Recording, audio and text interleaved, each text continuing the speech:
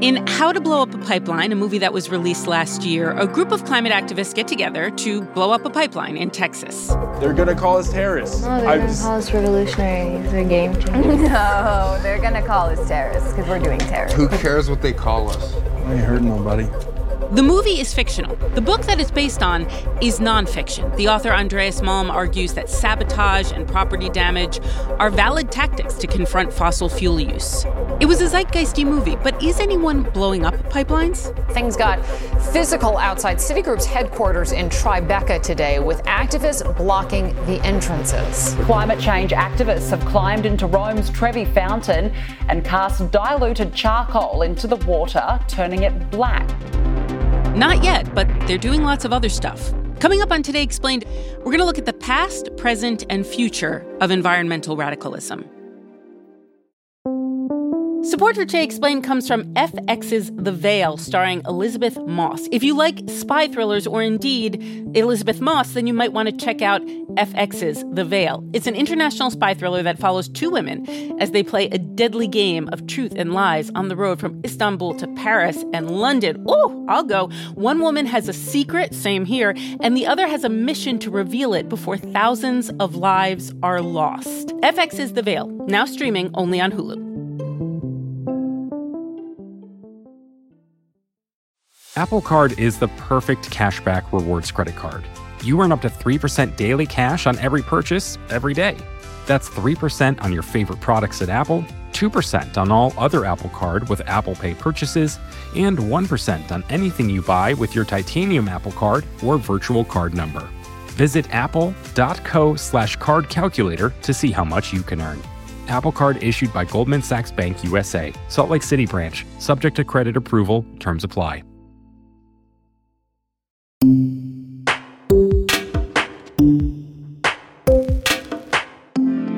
It's Today Explained. I'm Noelle King. Dana R. Fisher is a professor at American University. She studies climate policy making and climate activism, meaning she spends a lot of time with activists.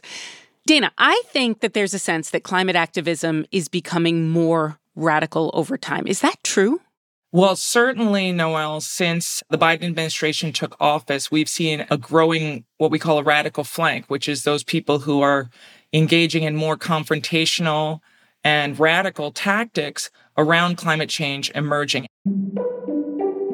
These are folks who are doing something that's against social norms, like, for example, throwing food on the covering of a work of art.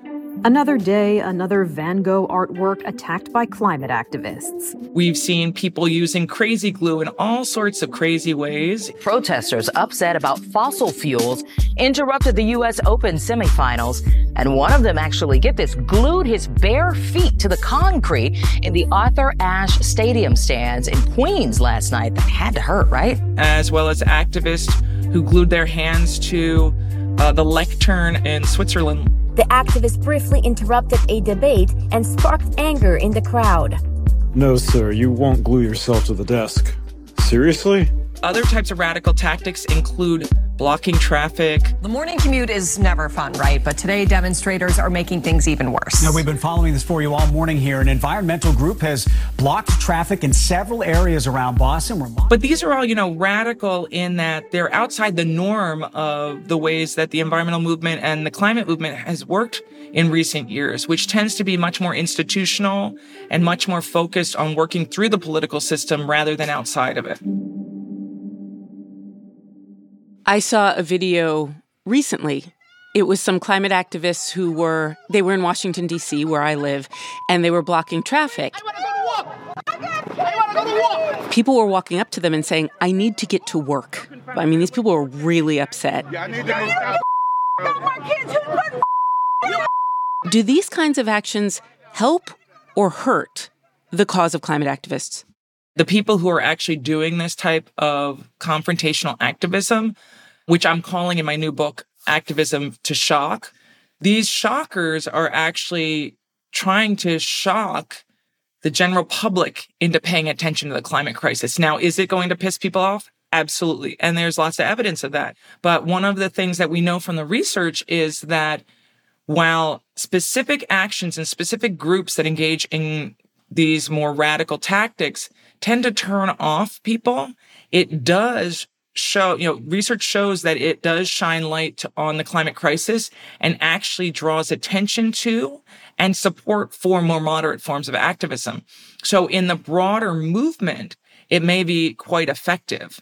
But for these specific activists and the tactics they're using and the groups that they're working with, it's completely unpopular. Well, what would they say? If you ask them, was that successful when you guys blocked traffic? Is the answer, we got media attention? They'll basically say, we tried going to a legally permitted march. We tried carrying signs. We tried going to our elected officials' offices. And, I can tell you from data I've collected that they do all of those things. And what they'll say is, it doesn't work. It's not gotten the attention. It hasn't helped change the conversation. Climate activists have been trying for decades to get attention to these issues, and we've been being ignored. But sitting on the street or gluing myself to the tarmac, when the media starts to talk about it, it helps us to start to have these conversations about what's needed to address the climate crisis. You spend a lot of time with these folks. Who is a typical climate activist? Generally, the climate movement is very similar to left-leaning movements that we've observed over the past 5-7 years here in the United States. And that is, they tend to be highly educated, predominantly white, and majority female. My name is Rose Abramoff. I'm an earth scientist, and I'm also a member of the Scientist Rebellion. I was arrested for chaining myself to a drill on the Mountain Valley Pipeline. We shut down work on the Mountain Valley Pipeline for about half a day, and direct actions that are happening all along that pipeline have led to that project being delayed for over 6 years and being millions of dollars over budget. So to me, that's one line of evidence that activism works, direct action works. Is there a type of person who becomes radical or becomes radicalized? We don't have a lot of data on the people who are engaging in the radical flank or participating in the radical flank. There's anecdotal evidence, and a lot of the anecdotal evidence is people who have been engaged for quite some time and then became really frustrated with the lack of progress, and so started thinking we need to be more, engaged and more confrontational to get more attention. My first act of civil disobedience was in April of 2022. Before that, I was very law-abiding. I went to City Hall, I wrote policy reports. I sort of did everything by the book in the hopes that, if I did everything right, policymakers would listen to the scientific community and take action. And of course, as that has continued to not happen over decades, I sort of felt like I needed to try increasingly different tactics in order to make our voices heard. Other movements have started out less radical and then radicalized over time, right? Well, in my new book, I actually talk specifically about the civil rights period and the civil rights movement, which was also this broad-based movement. In the civil rights movement, what we saw was that the movement started out as working through much more kind of traditional institutional channels with the efforts and the hope to end Jim Crow and also to give Black Americans the vote. And younger activists or younger members of the movement got extremely frustrated with that and basically decided they needed to do more, and they decided to engage in nonviolent civil disobedience. So we saw sit-ins, and they basically would just go places and sit in and occupy and refuse to leave, which is, is nonviolent activism. It's kind of similar to blocking the street. In response to that, there were counter movements that mobilized. We call them white supremacists today. A group of young white men came in and they started pulling and beating primarily the young women, putting lighted cigarettes down their backs and their hair and really beating people. And it was that process that led to both more radicalization of more activists because they saw predominantly, Black young people being beaten up on national television. The brutal crackdown was widely televised, and images of the event were seen around the world. But in addition to that, it also mobilized and motivated sympathizers to get involved in supporting the movement. And that is, what a lot of scholars who study the civil rights movement say is the reason why the civil rights movement was both successful, but also why we saw this big shift in policymaking in the United States. I think that we could see something very similar happen around the climate crisis, but we're going to see a lot more civil disobedience before that happens for sure. You know, Martin Luther King was arrested 29 times over the course of his life. And those are the tactics that we're using now. In the decades to come, like, it will be obvious that we are on the right side of history. On violence, let me ask you about How to Blow Up a Pipeline. So this is a book released in 2021 by the writer Andreas Malm. What is the argument that's being made in this text initially that then gets adapted into a movie? The nugget that's still in this adaptation is about frustration with the process of addressing the climate crisis and the degree to which incremental change that has been all that has been possible through policymakers, through business efforts thus far, is absolutely insufficient to solve the climate crisis. Didn't you used to try? Now you're just a coward, like everybody else. I am not a coward. You want me to sit here and count seeds? Our conservancy... I don't care about the conservancy, okay? I don't care. It doesn't do anything. What does it do? It makes white people feel better. It makes you feel better. It does nothing. And then we go down this road of these young people who are going to literally try to blow up a pipeline, right? And why they're doing it. Right. So this is what I'm really curious about is the book has the most provocative title in the world. It's like the Anarchist Cookbook. And it's a beautiful orange cover. I'm looking at it right now. Then it becomes a movie. And so, like, from where I sit as somebody who is not a researcher but a journalist, it's like, oh, that has made it into the zeitgeist. And so the thing I'm curious about is when that book comes out, does anyone proceed to then blow up a pipeline? I mean, is anything moving in that direction? I mean, are there people out there in the United States and around the world who are thinking about how they need to form these, eco-terrorist cells because the climate crisis is real and nothing's being done about it? Probably. But I don't think that they read Malm's work and they said, ooh, an orange book, now I'm going to radicalize. I think they were already there and they were already thinking, we are nowhere near where we need to be. Because this crisis will keep getting worse and worse, I believe that this movement is also going to escalate because of that. The more frustration we see people having with businesses and the state and the government because it is insufficiently addressing the problem, we're going to see more people who get fed up to the point where they mobilize. And the more people who are mobilizing, the more that radical flank is just necessarily going to expand.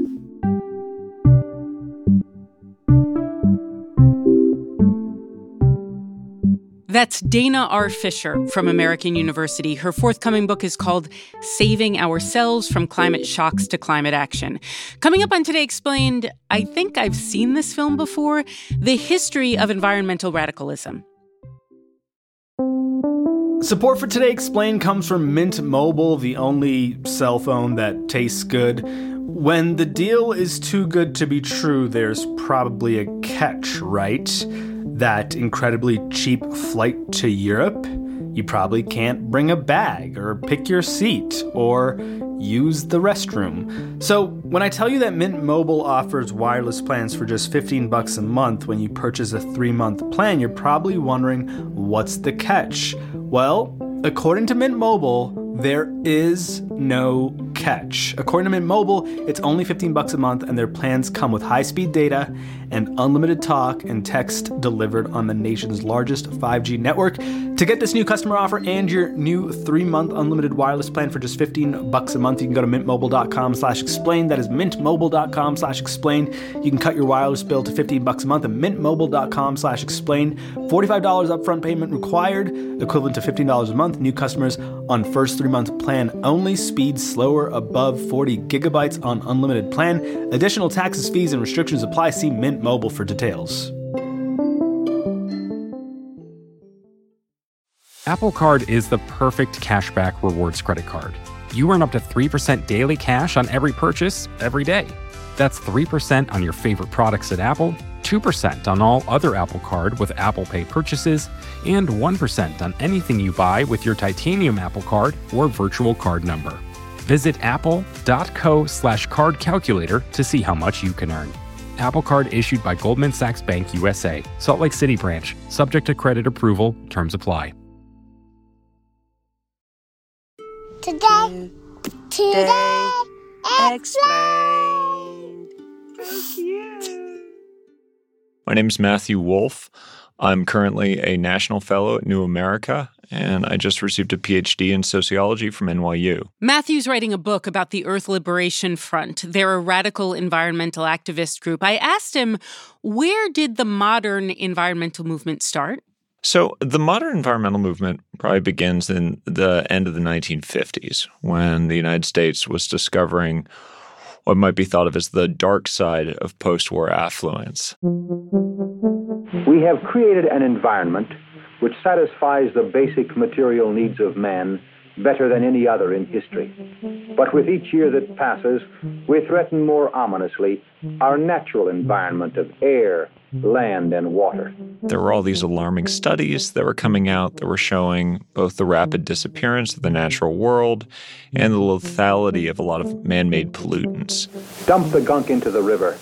Cut down the trees, poison the land and the air. And it was this kind of golden age of environmentalism. And so you had, under both Republican and Democratic administrations, a bunch of really important environmental laws. The environmental agenda now before the Congress includes laws to deal with water pollution, pesticide hazards, ocean dumping. And everybody was on board with this. I mean, Republicans and Democrats. Like even Ronald Reagan, when he was governor of California, looking at smoggy Los Angeles, passed a really strict emissions law in California. The state of California decided that we needed to take action to combat the smog that was choking the beautiful cities of my home state. Out of that concern was born the first serious program to require manufacturers to build cleaner cars and help control air pollution. The only group that was pushing back against this and ended up pushing back very hard against it were people in industry, which started in the 1970s, this huge backlash to the environmental movement. Throughout the 1970s, you have a bunch of dark money that's being dumped into lawsuits, policy papers, ad campaigns, think tanks, all of which decry environmentalism as an attack on free markets, on individual liberty, and on economic prosperity. Mindless economic growth cannot continue, but to bring the economy to a crashing halt is to eliminate support for anything we want to undertake, including environmental restoration. You actually see the shift in Reagan himself. After passing some strict environmental laws in California, by the time he's running for president in 1980, he starts using his stump speech to ridicule environmentalists as doom criers. The present-day doom criers notwithstanding, we can all feel pretty good about what has been accomplished here in the United States at both the private and government level.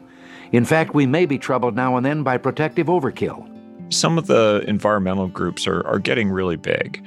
Like you've got Greenpeace, you've got the Sierra Club, who suddenly have budgets in the millions and are headquartered in Washington, D.C., and are trying to make change within the system.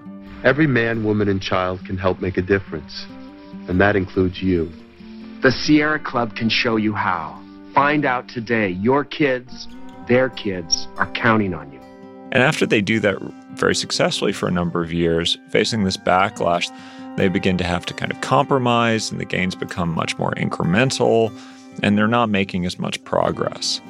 So for a lot of activists, this was really frustrating. So this was where you saw the origins of radical environmentalism, a more militant, less compromising wing of the environmental movement. After 10 years of modest environmental progress, the powers of industrialism and militarism have become alarmed. The empire is striking back, so we must continue to strike back at the empire by whatever means available to us. More militant, less compromising. What does that mean in real life? So the foremost radical environmental group was Earth First, whose slogan was "No compromise in defense of Mother Earth." Earth First emerged in the spring of 1980. The people who started Earth First decided that there was a need for a radical wing of the environmental movement, a wing that would make the Sierra Club look moderate, Earth First founder Dave Foreman believes the laws of nature are higher than the laws of man. Human beings have no right, no God-given right to totally pave, to totally destroy, to totally use, to totally manipulate every square inch of this planet. So it was a difference in terms of philosophical outlook, but then it was also a difference in terms of tactics. Certain kinds of low-level sabotage and vandalism were kind of built into its DNA. Earth First says its acts of civil disobedience are necessary because discussion and negotiation have failed. Mainstream environmentalists say Earth First is giving the entire movement a bad name. And they actually announced themselves to the world by hanging a 300-foot polyethylene banner painted to look like a massive crack on the front of the Glen Canyon Dam in Arizona, which was considered this big environmentally destructive dam. Let's all focus our attention on the crack on the dam, and at the count of 3, all yell, "Free the Colorado," as loud as we can, and maybe the spirits will be with us and we'll really put a crack in it. Yes. 1, 2, 3, free the Colorado! They announced themselves as both philosophically radical, but they also were given to this kind of spectacle and to trying to get attention for the cause in ways that mainstream environmental groups might not really do that. When does the Earth Liberation Front, you've studied them for a long time, when do they emerge? The Earth Liberation Front was initially started in the United Kingdom, where a number of activists decided that they wanted to adopt sabotage, aggressive sabotage, as a way of making environmental change. And there were a number of ELF cells that sprouted up in the mid-90s, including one in the Pacific Northwest, centered around Eugene, Oregon. The Earth Liberation Front committed a number of arsons throughout the Pacific Northwest. The FBI is looking for those who torched these $30,000 SUVs Friday. It's the second arson in less than a year at this Eugene car dealership. Among the potential suspects, the Earth Liberation Front. They targeted their arsons against polluting industries and entities that were seen as harming the natural world. Timber mills, an SUV dealership, housing developments, and a ski resort. ELF operatives carried out dozens of attacks over the years, but have only destroyed property. They took steps to make sure they never injured or killed people. The ELF became a really high priority for the FBI. After September 11th, when terrorism became a new priority for the FBI, they ended up naming the ELF and radical environmentalists as their number one domestic terrorism threat. Terrorist acts under the definition in the law can vary all over the board. There's no requirement for purposes of terrorism that you physically endanger another person's life. I mean, you don't have to be Bonnie and Clyde to be a bank robber, and you don't have to be Al-Qaeda to be a terrorist. So they sort of supercharged the investigation, and they eventually were able to apprehend 17 members of the ELF who were active in this cell in Eugene, Oregon. And they were arrested, and most of them were sent to prison. A suspected eco-terrorist accused of fire bombings in Oregon is now behind bars. After the ELF arrests in 2005 and 2006, a lot of the activity in the Pacific Northwest began to quiet down a bunch. The movement went, not quite dormant, but pretty close. These days, we don't hear a lot, and based on what you've just said, it makes sense. We don't hear a lot about activists, blowing up bulldozers.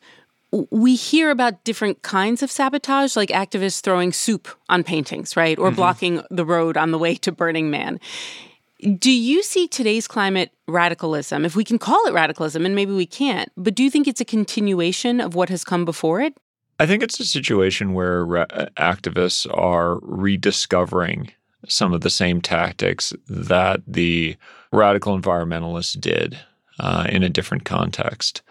I'm not sure the degree to which today's contemporary climate activists have read up on Earth First or on the ELF.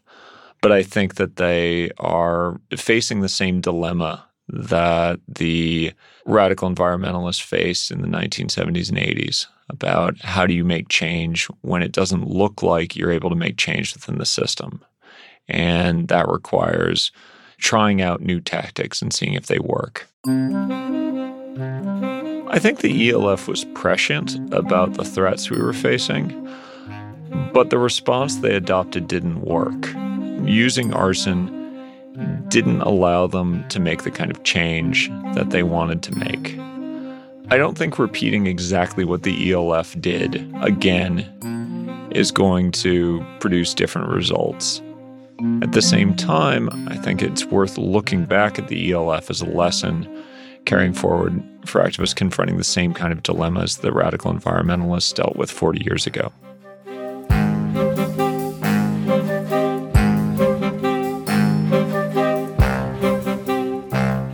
Today's episode was produced by Avishai Artsy with an assist from Siona Petros. It was edited by Miranda Kennedy, and our engineer is Patrick Boyd. John Aarons fact-checked today's episode. Last week, Sean did a really great episode about climate denialism.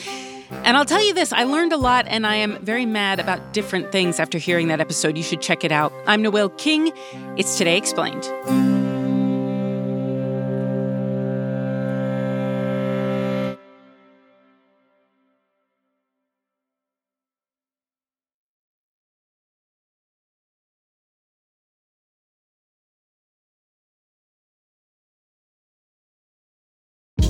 Hey, this is Scott Galloway, author, professor, entrepreneur, and most importantly, host of the Prop G podcast. We got a special series running on right now called The Future of Work, where I answer all your questions on, surprise, the future of work. Questions including, what are we missing when we work remotely? Or how do we handle work-life balance when a major opportunity comes knocking? From the provocative to the technical, we're offering insights you won't want to miss. So tune in to The Future of Work, a Prop G Pod special sponsored by Canva. You can find it on the Prop G Pod wherever you get your podcasts.